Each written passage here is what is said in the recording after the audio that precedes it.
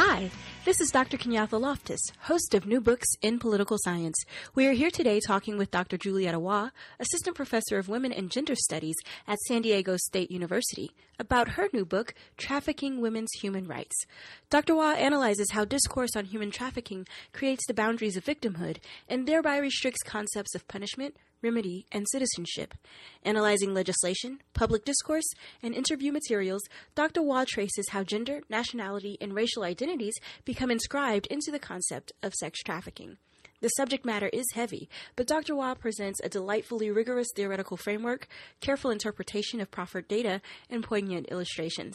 I enjoyed reading this book and entertaining its thesis, and I enjoyed speaking with its author, Dr. Julietta Waugh. So, here we are, New Books in Political Science, talking with Julietta Waugh about trafficking women's human rights. Listen in. Hi, and welcome to New Books in Political Science. We're here today with Dr. Julietta Waugh, Assistant Professor of Women and Gender Studies at San Francisco State University. And we're here talking about her new book, Trafficking Women's Human Rights. Julietta, it's good to have you here. It's great to be here. Thank you for inviting me. Well, can you just tell us a little bit about your background to get us started? Sure. When I was first kind of a college student, I was a political science major. I was really interested in just politics in general and political theory more specifically. But then I kind of veered toward the, gender and politics, and so I ended up taking some courses in women's studies, and eventually I found that I was also piqued kind of by the question of race and race relations in the U.S., and so I did a PhD program in ethnic studies, race and ethnic studies, and that kind of led me to where I am now, which is back in women and gender studies. Awesome. Can you tell us how you got started on this particular book, Trafficking Women's Human Rights? Well, this book came out of kind of my broader interest in thinking about why it was that even though we kind of know better than to, use these kinds of neo-colonial or sometimes very racist assumptions around, quote unquote, the backwardness of others, specifically when you're thinking about global politics and the way in which oftentimes the so-called third world gets framed as not just economically but socially and culturally backward, and how that gets used to explain kind of continued inequalities. And it seems like people know that that's kind of not an okay framework, but on the other hand, it seems like it still persists. And so my bigger question was why, and why does it still persist, and what is it that kind of keeps that frame kind of in the picture? And when I was looking at human rights, it seemed like those frames that I saw as problematic and many other people see as problematic kept still kind of cropping up in the background, especially in the ways in which oftentimes human rights violations are, represented through the quote-unquote other women in other places. Mm-hmm. And so I was curious as to why that was the case. Why don't we in the U.S., for instance, why aren't we willing to see kind of human rights violations in the so-called industrialized or developed world more easily than we tend to see it in these other places? So that's kind of the bigger questions that I was interested in and that led me to specifically this book. Awesome. Well, let's dive in. You begin with a discussion of the legal stakes of human trafficking. Can you talk to us about those? I do. Sure. Initially I was kind of interested more broadly in looking at why there are certain kinds of human rights figures that continually persist. Like another figure would be the victim of female genital circumcisions or female genital mutilation. And so, I was kind of more broadly interested in why certain kind of figures continue to represent human rights, and specifically women's human rights violations. But I decided just to focus on trafficking because it was kind of like a topic that had gained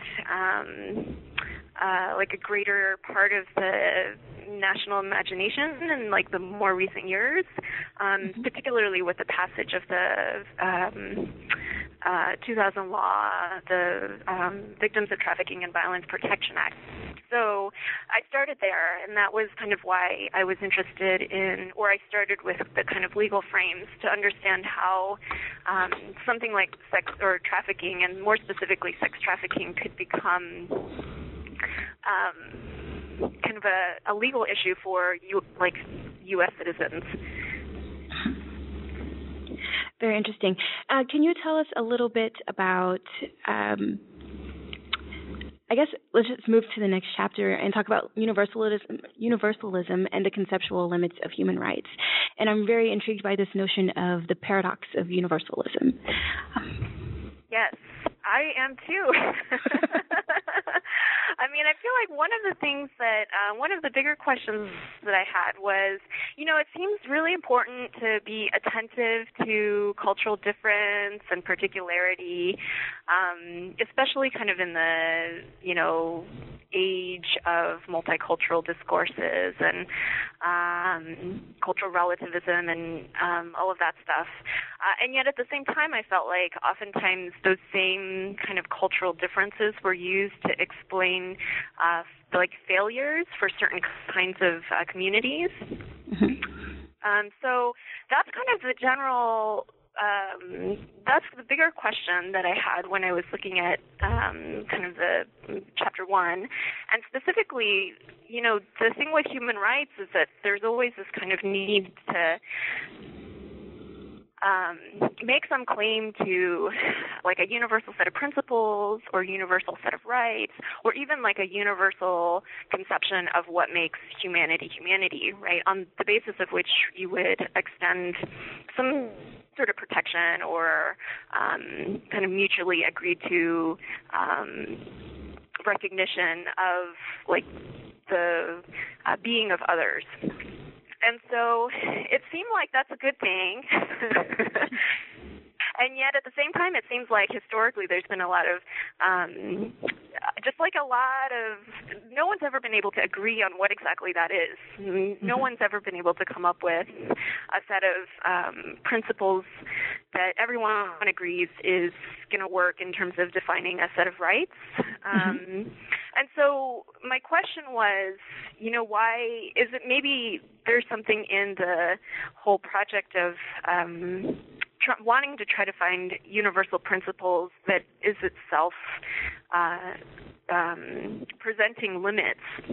Like maybe it's just the frame of universalism itself that might be, posing these kinds of limits and conditions. And so that's what I wanted to look at.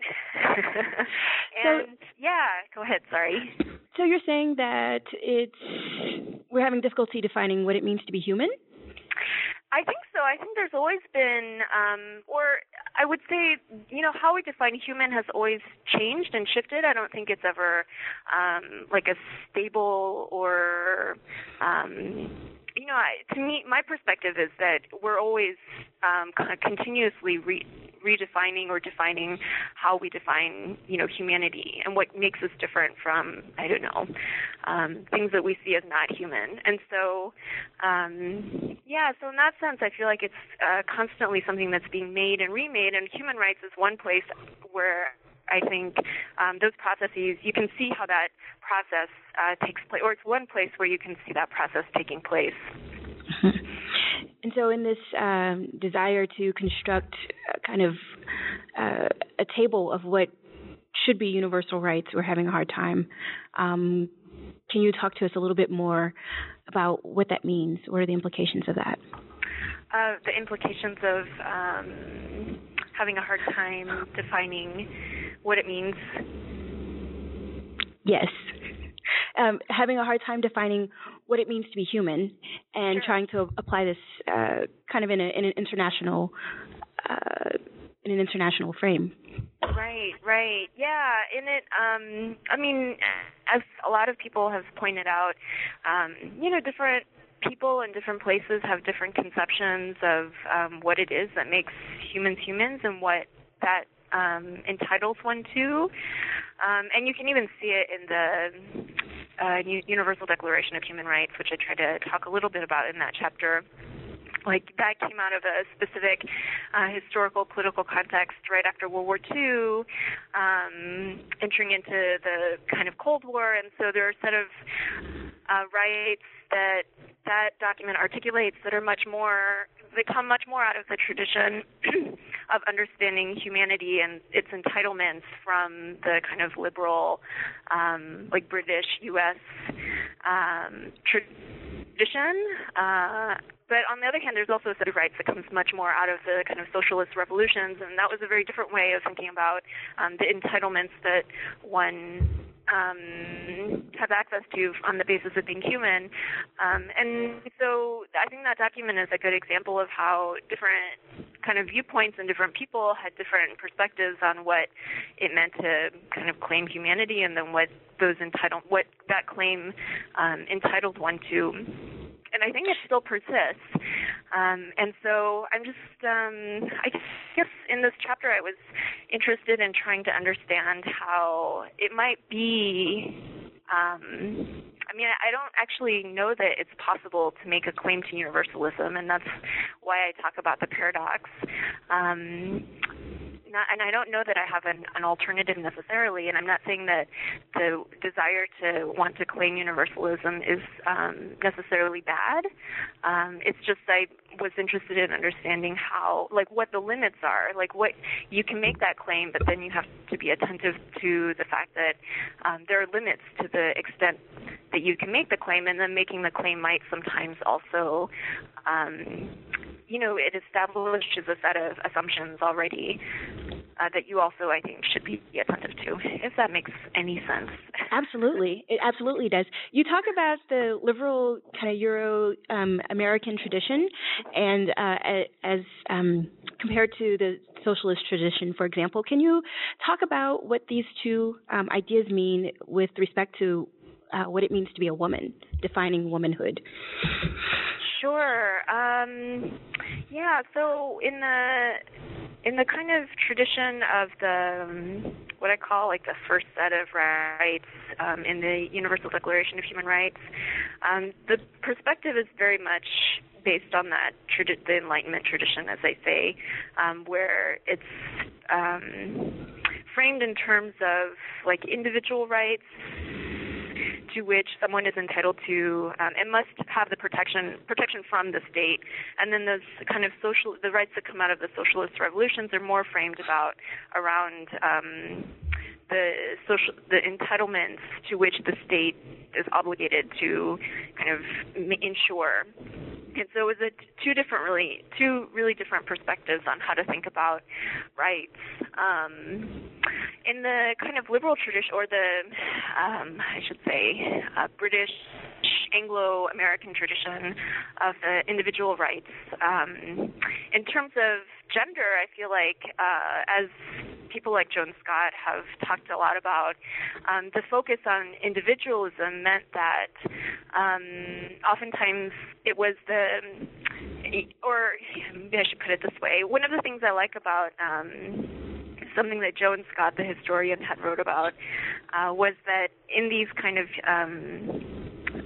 individual liberalist traditions, even though the focus was on ensuring and defining the individual citizen, that individual citizen also had to be was unique, but also had to be something that was kind of universal at the same time. So there had to be some sort of shared notion of the citizen, even while there was also this recognition that he was unique. And she argues that gender was exactly what enabled the kind of generic idea of the citizen to also be unique, because he was unique for her, like women as citizens. And so that's a kind of tension that I also see happening not just through gender or gendered frames, but also through these kinds of cultural and racial frames.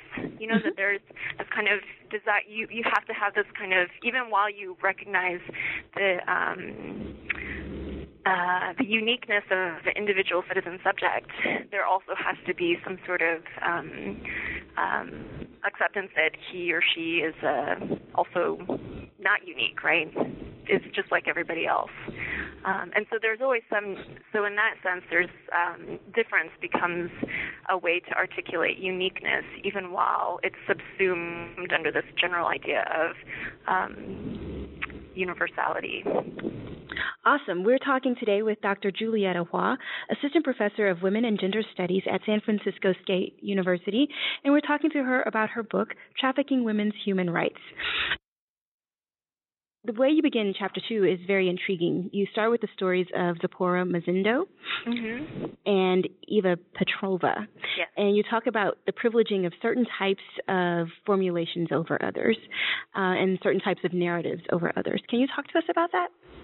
Yeah, I was definitely, one of the things that really intrigued me about trafficking and the way that trafficking has become kind of a social and political kind of issue for the U.S. kind of mass audience was that there seemed to be a very particular kind of story of victimization that often accompanied this idea of trafficking. And those stories seem to, as many other kind of feminist scholars have pointed out, the stories are oftentimes problematic because they don't allow us to see how the violences of trafficking might actually happen in other kinds of ways or manifest themselves differently, and that we might not be able to see them. And I happened to find, and actually I should say that my graduate student of mine actually found this Eva Petrova case, which was really interesting because in that case she actually says to the courts that she was kind of asked or encouraged by the U.S. authorities to narrate herself in a particular way in order to enable the U.S. authorities to make this anti-trafficking or this trafficking prosecution case, and then also for her to be able to claim that she was a victim and then get the kind of benefits that come from that. And she later retracts those statements and actually says, you know, that's not how I see myself. And it just happened to be one of kind of many trafficking prosecution cases, and it's the only one that we could find where it was, you know, documented that one of the witnesses and purported victims had actually come out and said, you know, that's not actually how I saw myself, and I was kind of forced into narrating my experience in a particular way. And it seemed really interesting to think about what's at stake beyond just the fact that, you know, there might be other victims that don't get recognized because they don't fit into those stories, but also, like, what those stories say about how the kind of assumptions we not just have but help produce around women who are victimized specifically by trafficking. Very cool. I was intrigued by this notion of I have to be a certain, one, she had to claim victimhood, and then like a certain type of victimhood for her situation to be understood, and that Eva, decided to be exported back to Russia instead of continuing this narrative in the court. Right. Yeah, definitely. And there's a woman, her name is Dina Haynes, who wrote a really nice article which she talks about how that story or that kind of predetermined frame of victimization, she calls it the chained to a bed in a brothel narrative. And it's something that comes up often when you think about, when you read about, and when we read about generally like sex work and prostitution as well, that somehow it's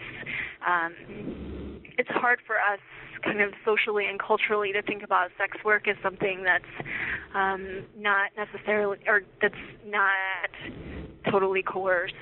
And I just wanted to, kind of complicate those things. Yeah. In Chapter 3, you talk about writing stories of victimization and rescue, and you end the chapter kind of with this discussion of a lady who says, well, I'm not going to tell the story that way because I don't want to hurt what I have going on here. And, part of that, I don't want to hurt what I have going on here is ambiguous, but the reporter takes it as, oh, she doesn't want to, she could be referring to that she doesn't want to hurt her life as she has it, or she doesn't want to, there are many ways, but the reporter takes it in a way that privileges his work in that situation. So can you talk about the kind of the work of reporters as heroes or as rescuers in these narratives of victimization? Definitely. So it's not just what I found was that it's not just in these legal cases, trafficking prosecution cases where, and it makes sense, in a legal kind of criminal case, you need a distinguishable victim and you need a distinguishable criminal, and, the point is to make those distinctions very clear and make it clear to the jury and the judge and everything. But I also saw that happening not just in the legal space or the space of the courtroom, but also in these news media stories and also documentaries on trafficking. And the example that you bring up is an interesting one because I think what happens is that oftentimes we read news stories and we take them as kind of just like statements of truth or fact, and in some ways they are, but we don't often think about how they're framed. Mm-hmm. And it seemed like, especially with this particular story around trafficking that Nicholas Kristof writes, you can see how you can see how he himself is kind of interpreting and reframing the response of the woman that he's interviewing, so that she actually gives these very ambiguous answers, but he interprets them to kind of validate his argument, which is that she is in fact being kind of victimized as a sex trafficking victim working in a brothel in Cambodia. Yeah, that was very intriguing. Another way that kind of our ideas of trafficking are framed are through race and sexuality. And in Chapter 4, you talk about origin stories and public images of trafficking. Can you talk to us about that? Yeah, so one of the things I wanted to do, for me the book kind of is, one, trying to understand the limits of universalism, two, trying to kind of complicate this idea of the narrative of victimization that gets attached to certain kinds of violences like trafficking, and then three, thinking about how those narratives help construct this idea of cultures that are both culpable and also complicit. And what I found then in looking at that was that these cultures were also framed as framed through kind of sexual and racialized meanings. And so in the fourth chapter, the one that looks at public images or focuses kind of a little bit more on public images, because it was kind of based in these visual examples, I thought it would be a good place to think about or talk a little bit about how the cultures of kind of culpability are made recognizable to U.S. audiences through these racialized and sexualized frames. And so when in sex trafficking discourses, there's a kind of story that trafficking happens, mostly to Asian women, and then also obviously Latin American and African women, and then also kind of to Eastern European or women from the former Eastern Bloc. And it was interesting to me how those different stories of why trafficking happens to people in those places gets juxtaposed against each other. And I focused mostly on, or just for this purpose, on the story of the origin of sex trafficking in Asia versus the story of the origin of sex trafficking in Eastern Europe, to think about how those stories actually are both based on and also help to shape racial discourses around whiteness, around national belonging, around Asian difference. And how those racial meanings are specifically tied to how how those racial meanings are specifically tied to sexuality. Mm-hmm.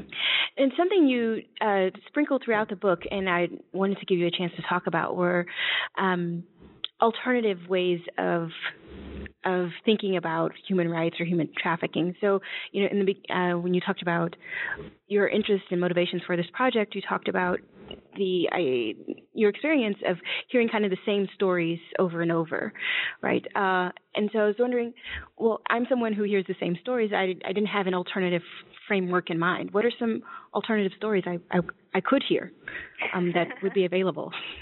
Sure. And, it's always the hard part about, I think, doing this kind of work, where you're just like pointing out things that you find kind of troubling, is that everyone wants solutions, and I don't necessarily know that I have a solution, and the solution I do have is I think it's important to be attentive to what's happening kind of beneath the surface, as to like requote an anti-trafficking campaign. Because I think that if we're more attentive to how we're seeing things and the ways in which we're looking and what that might mean and how that might actually help, how we look might actually be reinforcing or being based on kind of assumptions we already have around difference and around, victimization and all of these other things, then I think that it opens up your field of vision in a sense, and I think that's always a good thing. And I guess that's kind of my hope, is that, even though it is a kind of a critique, that the critique is also convincing people that it's important to have that kind of critical eye to see what else is going on. Awesome. We are talking to Dr. Julietta Hua, Assistant Professor of Women and Gender Studies at San Francisco State University, about her book, Trafficking Women's Human Rights. In Chapter 5, you talk about, the title of the chapter is Refiguring Slavery, Constructing the United States as a Racial Exception. And you talk about how tying the idea of trafficking to slavery has implications for how we understand what is going on with human rights there. Can you talk to us about that chapter a little bit? Yeah, I'm sure, it's kind of everywhere how stuff on, when people talk about trafficking, they oftentimes talk about it as a kind of modern day slavery. And I wasn't so much interested in trying to say that it was or it wasn't slavery. What I was interested in seeing was what's the effect, what's the impact of using that language to describe trafficking. And specifically, it seemed to me that using this language of transatlantic slavery that was, that's kind of clearly placed in the U.S. past, and using that language to reference or describe kind of quote-unquote modern-day trafficking was a place where I could really unpack how these kinds of racial discourses that we often think of as very domestic how they actually are also about the quote-unquote global. And so in some ways, I guess what I'm trying to say and what I wanted to do in that chapter was to connect how human rights, which is often, when we think about human rights and talk about human rights, we often don't talk about it in terms of race. We often talk about it in terms of culture and nation, but not necessarily race. And when we talk about race relations, especially kind of in the domestic context, we don't actually think of it as global per se, right? We think about it in the context of like the U.S. political relations, the U.S. past, and all of these things. Absolutely. And what I wanted to do was actually draw those two things together, because I think that how we think about race domestically always has a kind of global scope. For instance, I talk a little bit about how the racialization of Asian Americans, for example, as a lot of Asian American scholars have pointed out, has always depended on this kind of imagined Asian outside. And so, Asian Americans have been racialized as kind of perpetual foreigners, and that racialization depends on this imagining of an Asia that's not the U.S., right, that's outside. And in that sense, it's always a kind of global process, or it's a process that draws on, or it's the process that evokes a kind of global scene. And in the same ways, I think that when we think about human rights, it is about culture, but in the same ways, when we talk about culture, we can't help but also, there's also this kind of backdrop of race that's always informing how we think about culture. And that doesn't necessarily get talked about very explicitly, I think, in a lot of discussions around human rights. And so that was something I wanted to draw out a little bit. And it seemed like it was a good place to do that when thinking about how the use and of the frame of transatlantic slavery gets evoked to describe modern-day trafficking, and how that works to kind of establish specifically a kind of U.S. national mythology that's very much about constructing a sense of the United States as this kind of multicultural place that's overcome racism to some extent, right, and is thus poised to address kind of the quote-unquote new problems of human rights and trafficking. Awesome. We're talking to Dr. Julietta Waugh, Assistant Professor of Women and Gender Studies at San Francisco State University, about her book, Trafficking Women's Human Rights. So tell us how you conclude the book. Well, I wanted to really, the conclusion's really kind of homage to my students, because my students have really, every semester, it doesn't matter, like every class, every new set of students, they're always really, here especially at San Francisco State, they're really interested in action and social action, and they really want to know, what can we do? How is this how can we be active? And, how is this about changing things on the ground? And so one of the things I wanted to do was show how, the questions that we tend to think about or describe as abstract or conceptual are very much about the day-to-day and the real. Like, how we think about the quote-unquote real helps shape the real into how we know it, if that makes any sense at all. And so, the fact that we have this kind of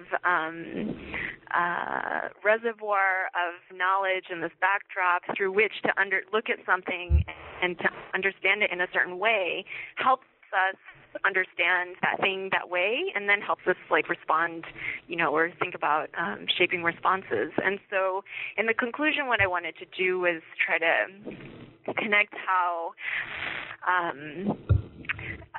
the conceptual is very much how we come to think about the real actually helps shape the real itself. And so to try to tie together the conceptual with what people sometimes call the material or the real. And so it's something that you can see, I think, really clearly in in the kind of trafficking discourse, because it was something that came to be in 2000 with the law. It made it necessary to be able to look at something, pinpoint it, and define it as trafficking. But then how we come up with those definitions and how we, define victims as trafficking victims rather than just undocumented immigrants or sex workers, that became that actually helped shape, right, who can really become a trafficking victim. And so that was my hope, was to be able to show people how it's important to think about how we think in order to kind of understand what we think of as, the real. Absolutely. That comes through in the book. You do an excellent job. I really enjoyed reading this book. You're very generous. Thank you. We were talking to Dr. Julietta Hua, Assistant Professor of Women and Gender Studies at San Francisco State University, about her book, Trafficking Women's Human Rights. Julietta, before you go, I want to know what do you have cooking? What's up next? What do I have next? I guess I'm going to try to take a vacation. But I have, it was something that's been interesting for me, and I don't know if it's necessarily something that I'm interested in doing myself, but I would like other people to think about, is how the kind of post 9/11 moment in which this kind of trafficking discourse becomes very prominent in the U.S. public imagination, how it maybe coincides or resonates with the kind of war on terror. That's something that I didn't really talk, I don't talk about at all, but it's something that I've been thinking about, is how the frame of the war on terror also helps inform how we think about human rights and specifically trafficking. So that's just a broader question. Yeah. And no insight on what your next book is going to look like? I'm sorry? Can you repeat that? We get no tips on what your next book are going to look like. Well, I do have another kind of book project interest. It's very different on the surface, but I hope that the questions are actually very similar. But that book is actually about how it's actually about animals. Huh. Yes. And so I don't know if I should say more. I'm officially intrigued. Do tell. I mean, generally, I'm kind of interested in looking at why animal studies, just to kind of put a blanket term on a lot of different kinds of political and intellectual projects, what's at stake when animal studies is framed through the kind of framework of rights. So I feel like there's two dominant ways of approaching the question of animals, or non-human animals, I should say. And one is to emphasize rights, right? Or it's this kind of ethical obligation of humans to recognize the rights of non-human animals. And then the other frame that's oftentimes evoked is the kind of affective frame. The humans should and do care about animals, and we should respect that there is this kind of care.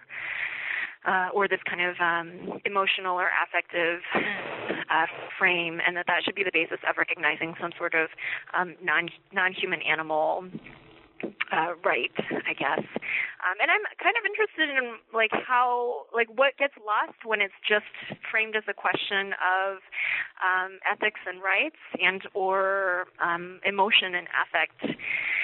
So that's kind of broadly. I want to read that book. I will buy that book. And I'm hoping actually to do interviews with people who work at chimpanzee sanctuaries. And I've done a couple, and it's been really interesting. I mean, I'm just really interested, not necessarily in the animals, the chimpanzees per se, but in what kind of draws people to do the work that they do in caring for non-human animals. Wow. Awesome. I'm looking forward to it. This is Dr. Julietta Hua, Assistant Professor of Women and Gender Studies at San Francisco State University. We talked to her today about her book, Trafficking Women's Human Rights. Julietta, thank you so much.